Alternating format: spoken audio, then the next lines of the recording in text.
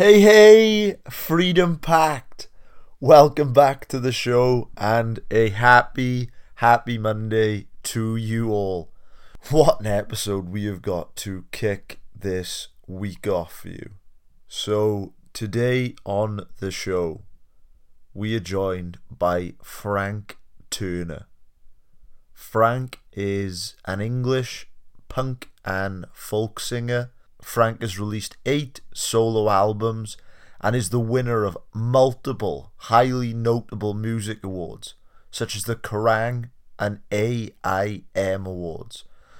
As far as I know, I think that Frank is actually the first musician that we have interviewed, and take my word for it, guys, this interview does not disappoint.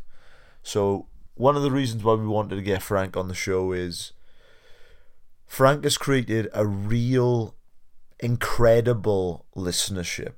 And one of the most amazing things that we admire Frank for is how he has used his platform to tackle major issues which are so prominent in today's society.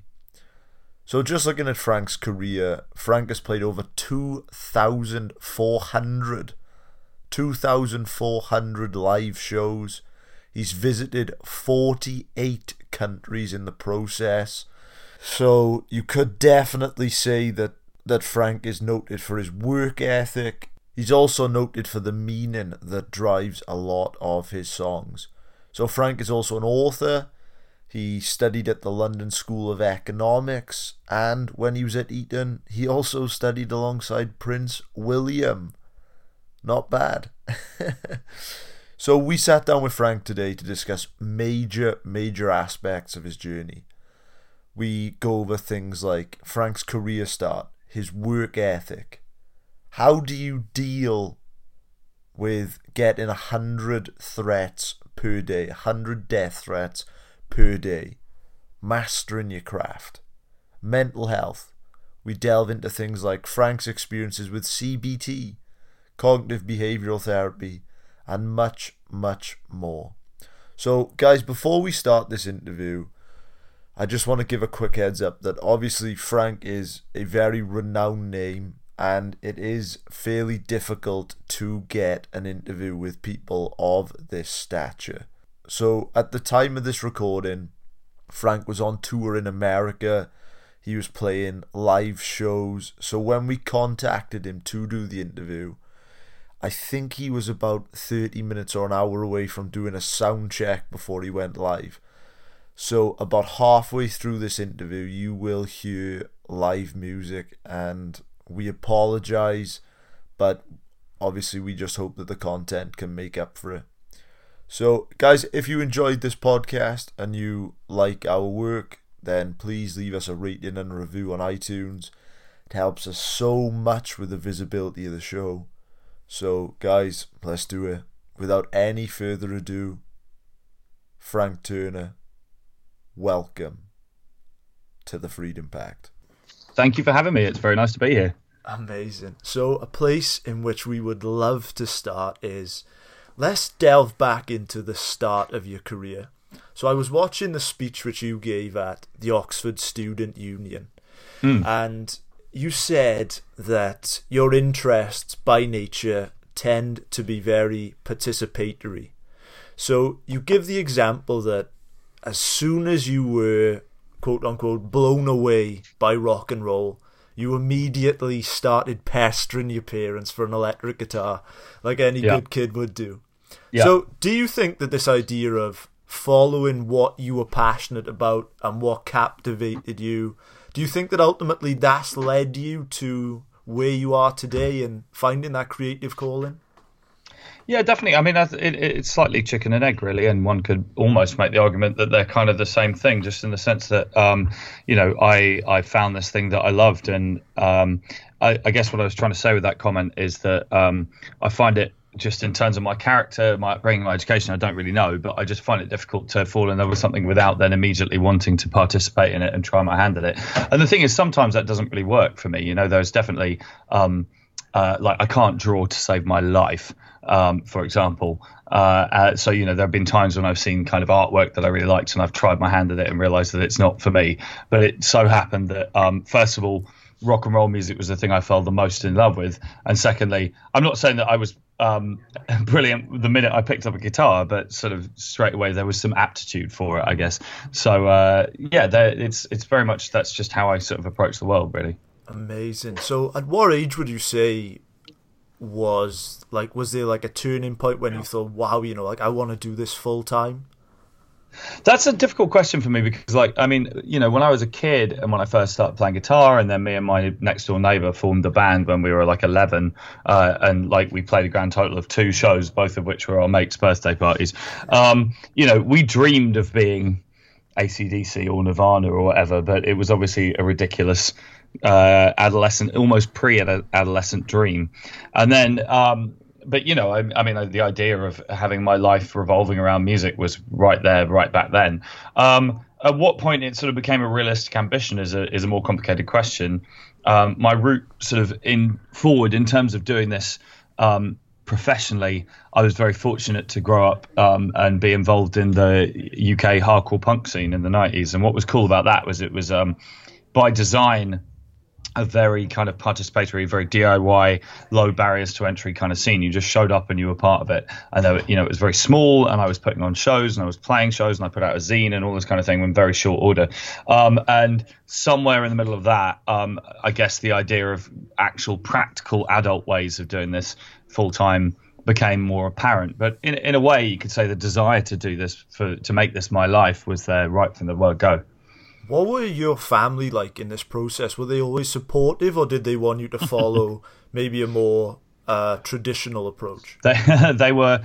I don't want to sell my mum in particular down the river, but my family were not supportive at all.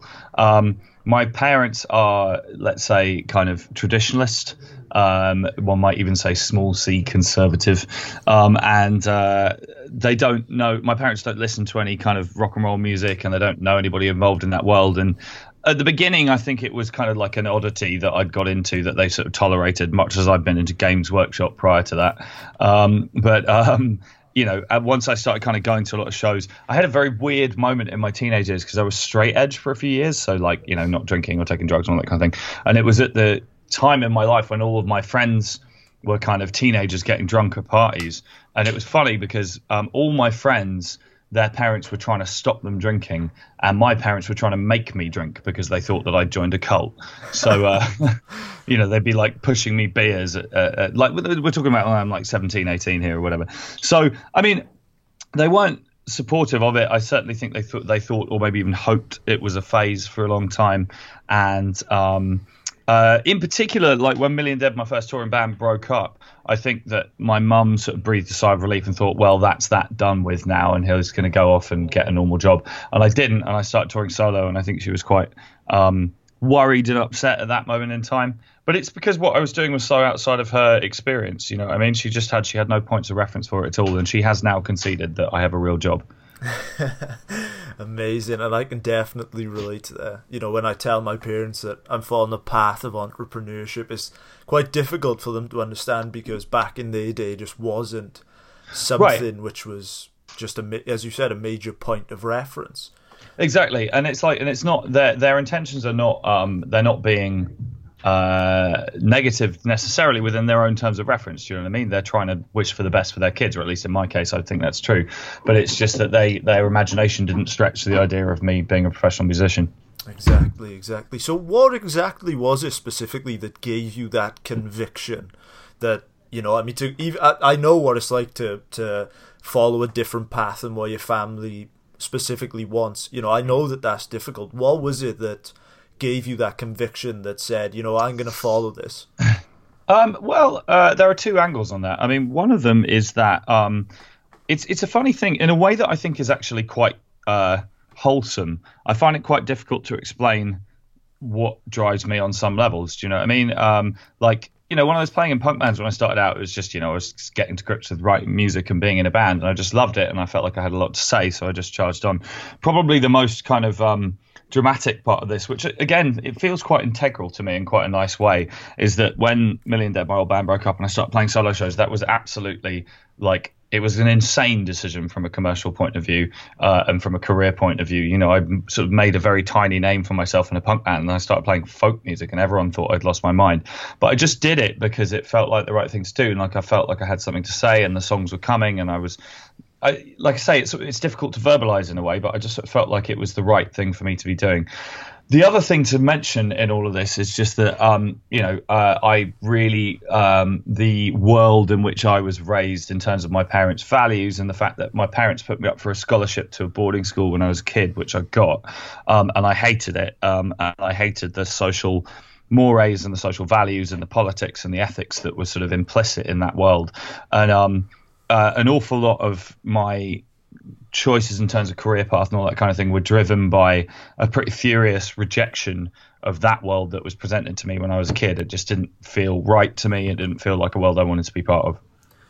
Do you think there's any room for forward thinking in following your passions, especially in sort of an industry like yours, using the words like career and things? I imagine that logistical thinking isn't really a punk or rock and roll way. Do you think...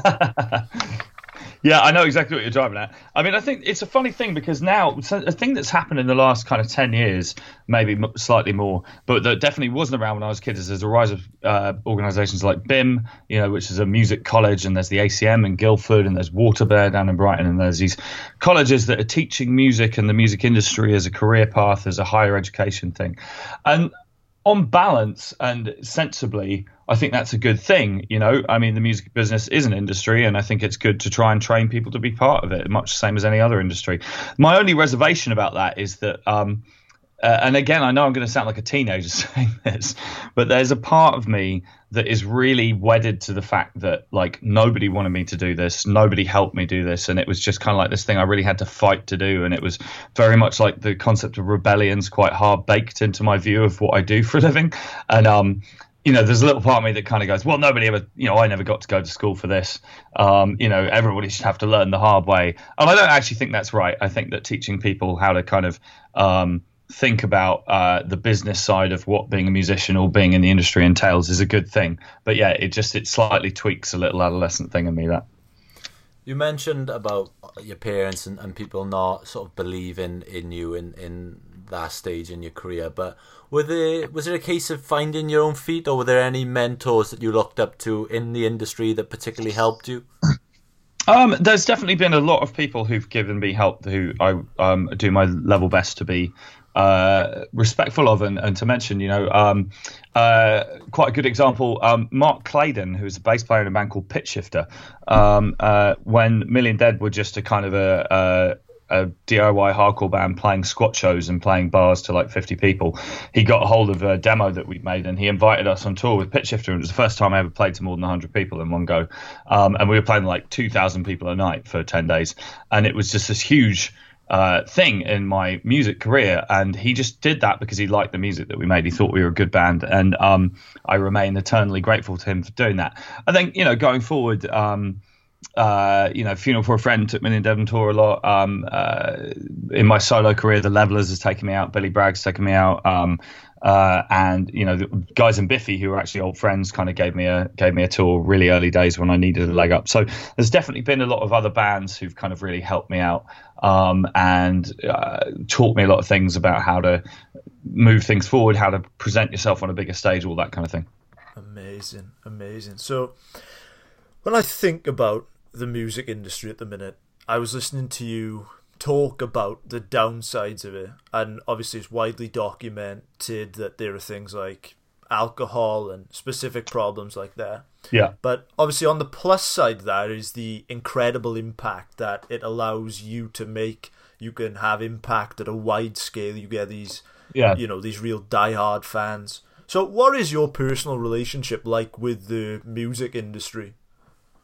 Well, that's a good question. I mean, the music industry as a whole, we live at a point in time. I mean, technology's been changing furiously, pretty much since I first started being part of the industry in a meaningful sense, which is quite an odd thing. You know, I never quite existed in the pre-internet age as far as being a professional musician goes. And obviously there's been Napster and then iTunes and now Spotify, and the business model is shifting all the time.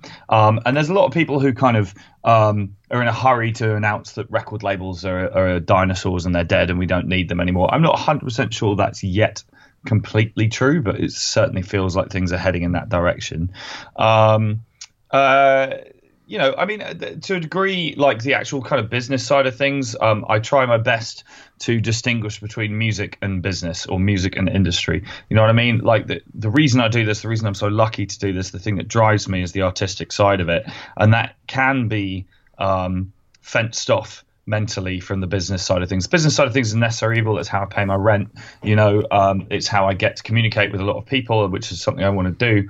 And I do my best to kind of to work hard and work well and work smart and all that kind of thing. But I try and draw a line between all of that kind of consideration and the business of writing songs and playing shows, because that's my art, which I try and kind of keep sacrosanct. When I think about your industry, and I think about passions and careers, and I think about how important it is to be immersed, especially in music. I have a friend in an American punk ska band called Less Than Jake, and he always talks about the fact that what keeps him going in his industry is that if he wasn't the one on the stage, he would be one of the kids in the crowd in those type of shows. Is that important to you? Yeah, absolutely. I mean, we've used the word fan at various points in our chat so far, and it's a word that I feel slightly uncomfortable about generally, because there's a certain kind of whiff of Marie Antoinette about the word fan to me. Do you know what I mean? I think that a world in which you kind of regard the people who make music and the people who listen to music as being separate castes or separate classes in some way is not one I'm particularly interested in being part of. And this is a thing that goes back, as I mentioned earlier, to my days in the kind of UK hardcore punk scene, is that what was so cool about it was that all the bands were people who were part of the scene. And I remember the first hardcore show I went to, it blew my mind. I'd been to kind of bigger rock shows before, and it blew my mind because when the first band who played finished, they just put their gear down, jumped over the front of the stage and stood in the front row. And then the next band jumped out of the front row and picked up the instruments and started playing. And it was such a kind of visceral, vivid demonstration of the fact that this was a community of people who are communicating with each other. And when you're on stage, that's your go, and that's fine, and people can listen to you. But as soon as it's not your go, you get back in the crowd and you're one of everybody else. And that very much drives how I think about my career today. Yeah, and one of the things commonly associated with you is the meaning that your music carries in that way. And do you feel as if documenting your personal experiences through music has led you to being even more relatable to your audience? That's a difficult question, and it's one that I feel like I psychologically and artistically that I need to slightly duck, and I'm going to try and explain that answer. You mentioned earlier about kind of like being able to communicate people and sort of send out messages and whatever else, but once you've got an audience, and that's true. But I think that if you wrote music with that in mind, you'd go nuts and or start sounding very, very plastic very quickly. When I started out, I just wrote songs that felt good to me, playing them on guitar in my bedroom or whatever. And I try and maintain that. I think that if you start kind of thinking about your writing as in like, I've got a message for the kids, then like you turn into David Lee Roth very quickly. That's not really for me. I hope that once I finish writing a song that people find it relatable and that they can find something in it. That's great. That's, first of all, that's very validating for your art, and secondly, it means that people will come to shows and I can have a living and all the rest of it. But when I'm in the quietness of the studio or in a writing room or whatever, I have to work very hard to just to just let the songs be whatever they want to be and communicate, make them integral in their own level. I don't want to be sitting there wondering what anyone else is going to think about what I'm doing. That doesn't matter. It shouldn't matter. It should just matter what I think and what the art is like. A major thing which we have found through our research is that you've been very inspirational in the sense that you've talked so openly about your mental health. I saw an interview in which you did, I believe it was with BBC Breakfast, where you talked about your experiences with CBT, cognitive behavioural therapy. Yeah. And I read specific comments on things like Reddit and things which said that just you talking about that inspired them to look at themselves. So what was your experiences like specifically with CBT? How did it help you, and is it something you'd recommend? Well, I think, okay, let's tackle that in order. I mean, my experiences was I was in I've always had issues with self-esteem, should we say, self-hatred, that kind of thing. And over the years, that translated into a reasonably fierce substance abuse problem. And it was very kind of self-destructive, and I was in an extremely unstable and unhappy place. And the specific story for me was that I was fortunate enough to kind of find myself in a relationship with somebody who was clearly excellent and who I clearly needed to sort myself out in order to make the relationship work. And that gave me the spur that I needed to sort my own shit out. But then, of course, you know, as they say, and it is true, you have to fix yourself for yourself, first of all, before you move on to fixing yourself for other people. But so then, you know, after kind of investigating my options and looking at kind of like various different types of therapy and rehab and all that kind of thing, I ended up trying out CBT, and it worked for me. I think it's important to say that everybody's route to kind of therapy and towards mental wellness is different, you know, and for some people it can be different types of therapy. Some people medication works, some people it doesn't. You know, there are different approaches to it, and you have to kind of find the one that works for you, I guess. But certainly, like, I think one of the things for me was that I was very resistant to the idea of therapy, full stop. You know, it's not a thing that my family's into. You know, I grew up kind of in that kind of Henry Rollins world of like, you know, suck it up and tough it out and all that kind of thing. So it took me a long time to even kind of countenance the idea of going for therapy at all. CBT was it was very smart, I guess, is what I want to say. You know, it was very quickly, it became apparent to me that this was an integral and an intelligent approach, and that made a lot of difference to me. What were some of the key takeaways which you've had from CBT? I think the main thing I say, and if you'll forgive me for almost quoting myself, I did sort of try and put this into a song. It's about, one of the great things that CBT does is it looks at a problem or a problematic situation, it breaks it down into smaller steps, so that you can make the small changes that add up to a big change. Because for me and for so many other people, if you have a massive kind of screwed up situation in your life, you can look at it and it can just be too enormous to do anything about, and so you just give up, you know, and just go, well, you know, there's no way I can beat that, there's no way I can change this. And CBT, you know, it's behavioral, so it broke things down into the very, very small specifics of how I was acting in certain situations, and how, you know, why I would do this rather than that, why I'd make a bad decision rather than a good decision. And in really kind of like breaking things down, that's made a big difference to the way that I kind of engage with the world. I love the fact that you've mentioned that, because that was the next question I had written down. Obviously, we were looking at some of your songs and little changes, and it just jumped out at us, and it begs the question, you know, how much of a difference can little changes make to our everyday lives that we don't realise?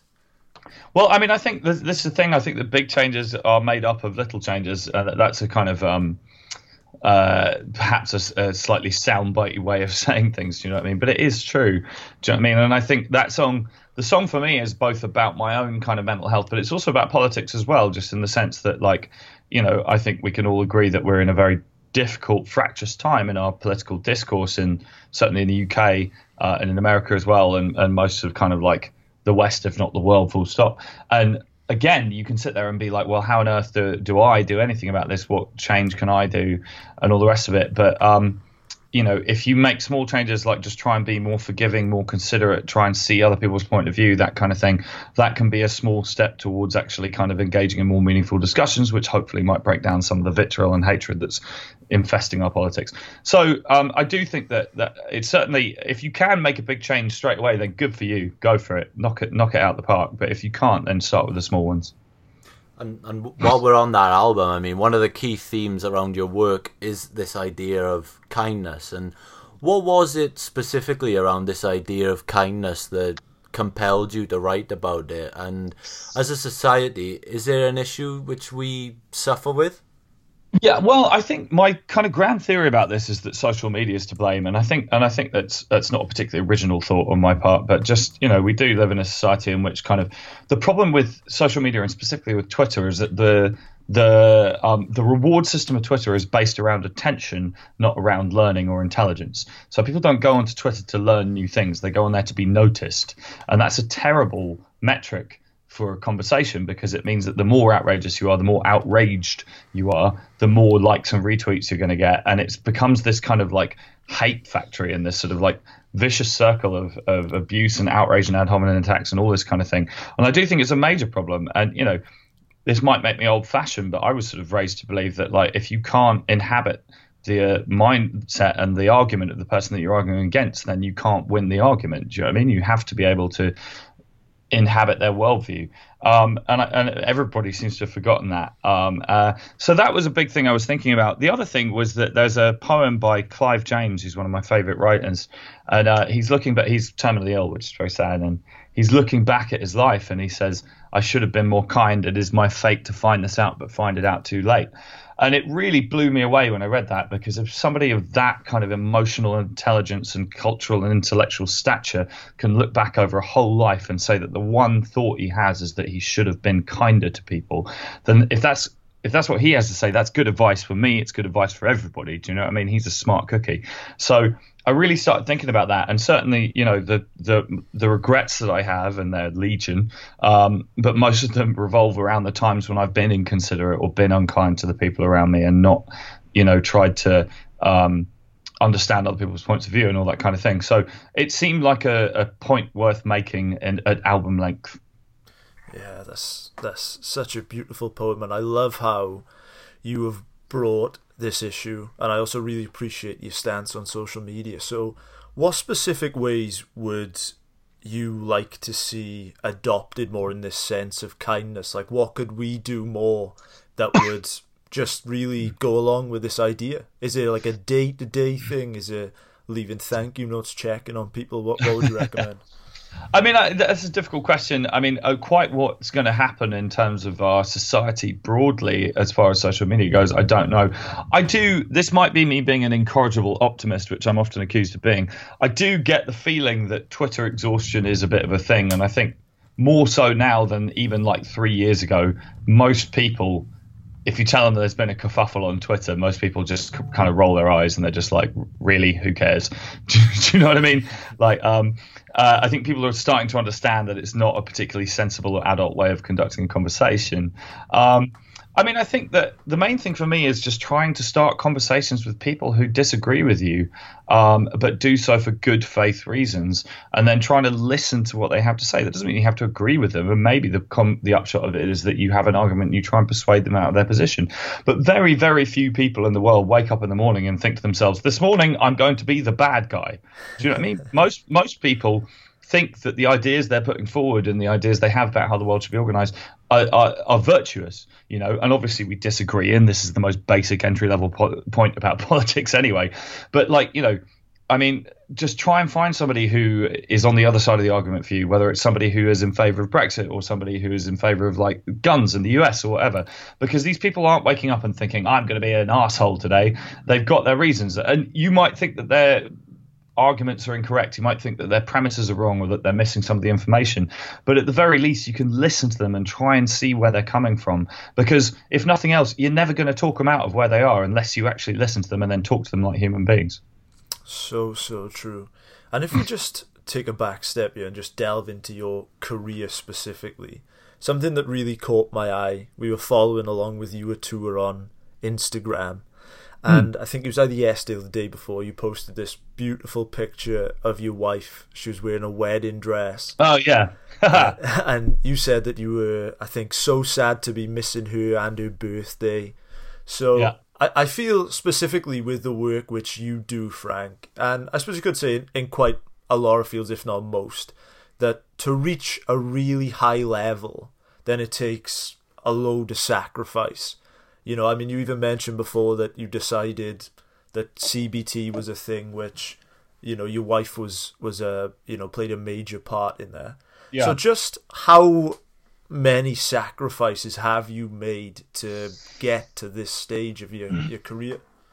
Well, I mean, the first thing I say is that I'm wary of using the word sacrifice too easily, simply because no one is making me do this. Do you know what I mean? It's like this is a path through life that I've chosen voluntarily, and if it was too terrible, I could just stop. It's like there are people who make real sacrifice or experience real hardships involuntarily, and I think that that's a slightly different thing, and I don't want to put myself in that category. Having said all that, I mean, it's funny. I've been touring since I was 16 years old, so on some levels, the era in which any of this constituted a meaningful sacrifice to me is kind of long in the past, in the sense that, like, this is my life. It's been my life for the vast majority of my adulthood, and all my sort of friends and family, and indeed my wife, understand that this is who I am and this is what I do.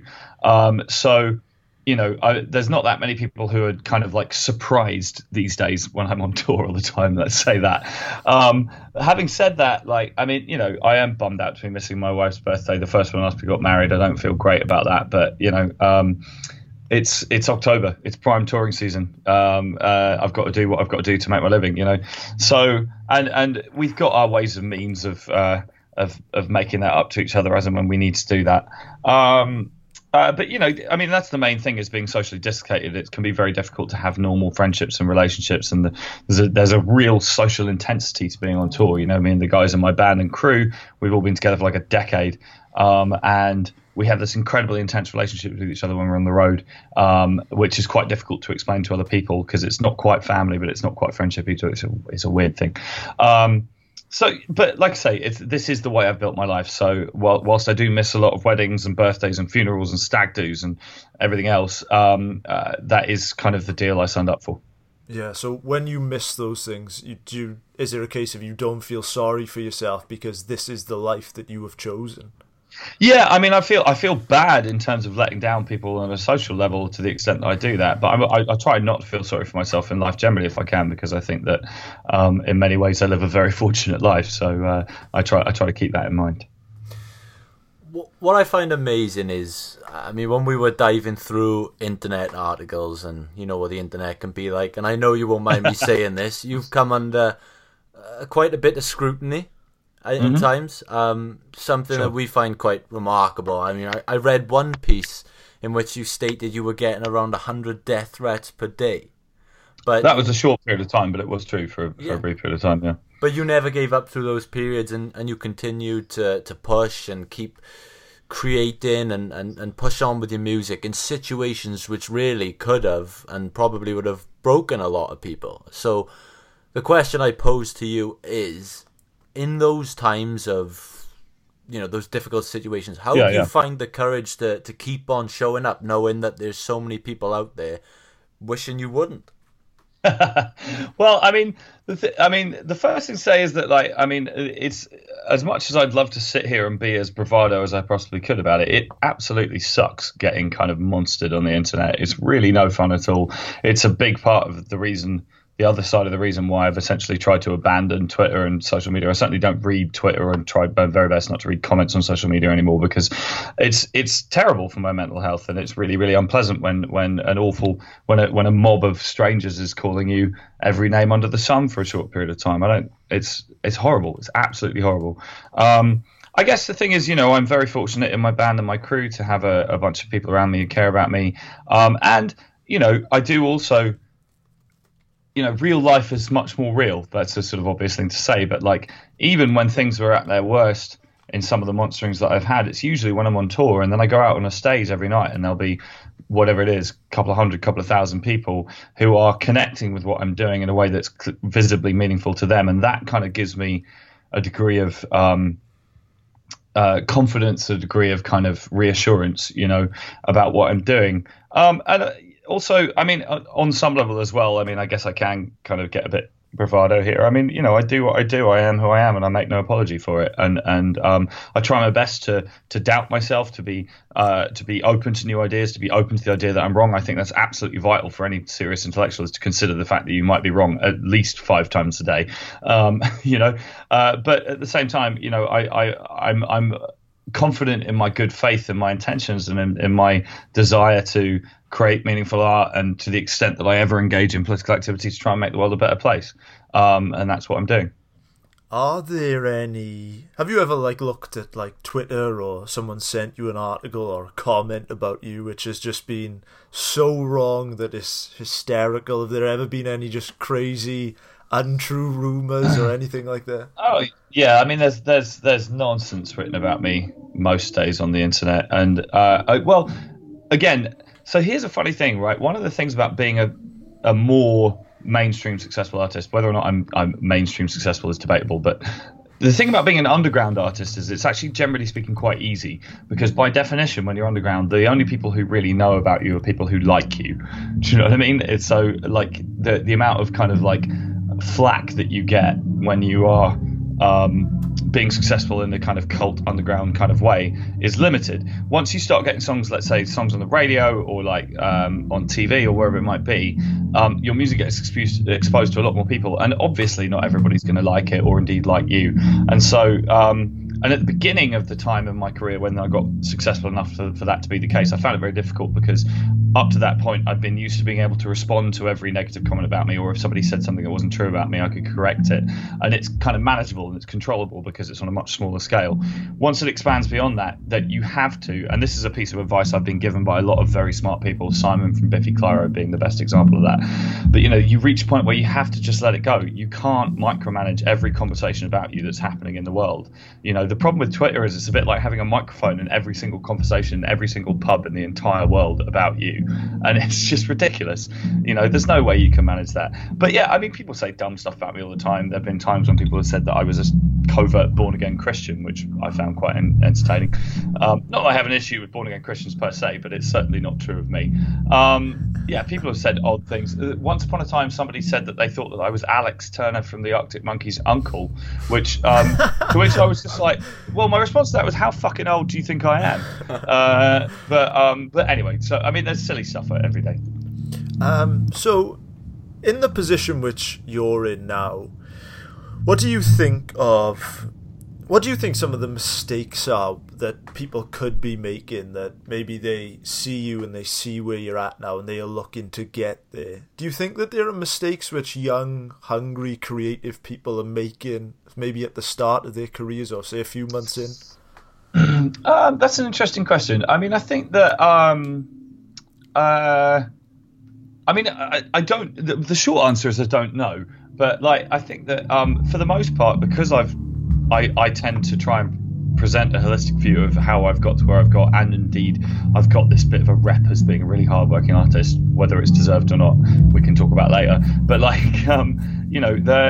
think that people understand that this didn't just land in my lap, and whenever people ask for advice, I'm always just get out there and play as many shows as you possibly can, and hone your craft in a live arena. That's what I did, and that worked for me. I mean, I guess I got an email the other day from somebody who was just I love your music, how do I get to be famous? And it's just kind of well, that's the wrong aim. Do you know what I mean? You shouldn't, in my opinion, if you're starting out on a music career with the aim of being famous, I guess if you want to go down the X Factor route or whatever, then that's fine, that's a slightly different thing. But to me, you shouldn't want to be famous, you should want to be a worthwhile artist, and then if you succeed in that, then hopefully people find out about it and all the rest of it. But the idea of kind of wake up in the morning and being I want to be famous, that strikes me as a bad move. Yeah, this reminds me, because we're a podcast really for young, hungry people, for the entrepreneurs, for the sure, students that want to learn and grow. And one of the biggest issues, the biggest things which people keep saying to us is we get these young, hungry, ambitious people, and they all come to us and they say they've been working at it for a month or 2 months or 6 months, but as we keep telling them, to do anything substantial, it's going to take time. I think you're a perfect example for this. Yeah, I think that's true. And I think one of the things that it's a funny thing about kind of getting older, all the rest of it. I was chatting with a singer the other day who's a friend, actually, or a friend of a friend, I should say. I'm not going to name names, but she was kind of feeling a bit depressed that things hadn't necessarily kicked off in the way she thought they would. And she's 19. And it's difficult to explain to a 19-year-old, but it's just good Lord, there's time. Do you know what I mean? Fucking hell. Life is a lot longer than being 19 years old. But I think that the people who are kind of driven and ambitious in the right way and who are talented in the right way tend to find their way to that understanding. Do you know what I mean? Yeah. So, I mean, maybe that's a facile thing to say, but like, you know, I do feel that people kind of figure it out eventually, that you've got to knuckle down at some point.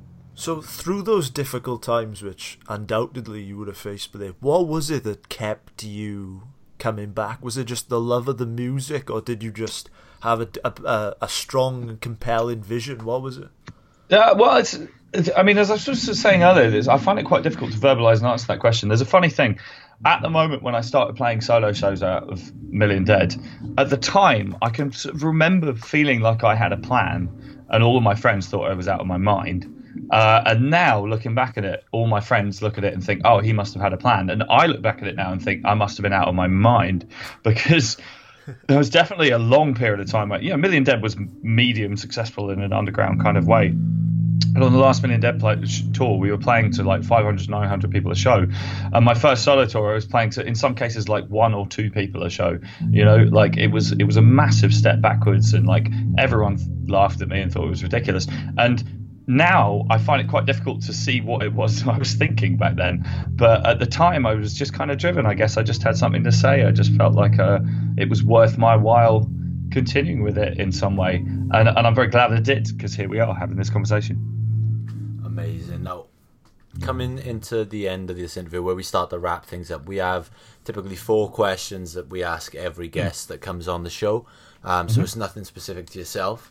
So the first question would be, and well, you are an author yourself, you have your own book, and that book has undoubtedly impacted people's lives.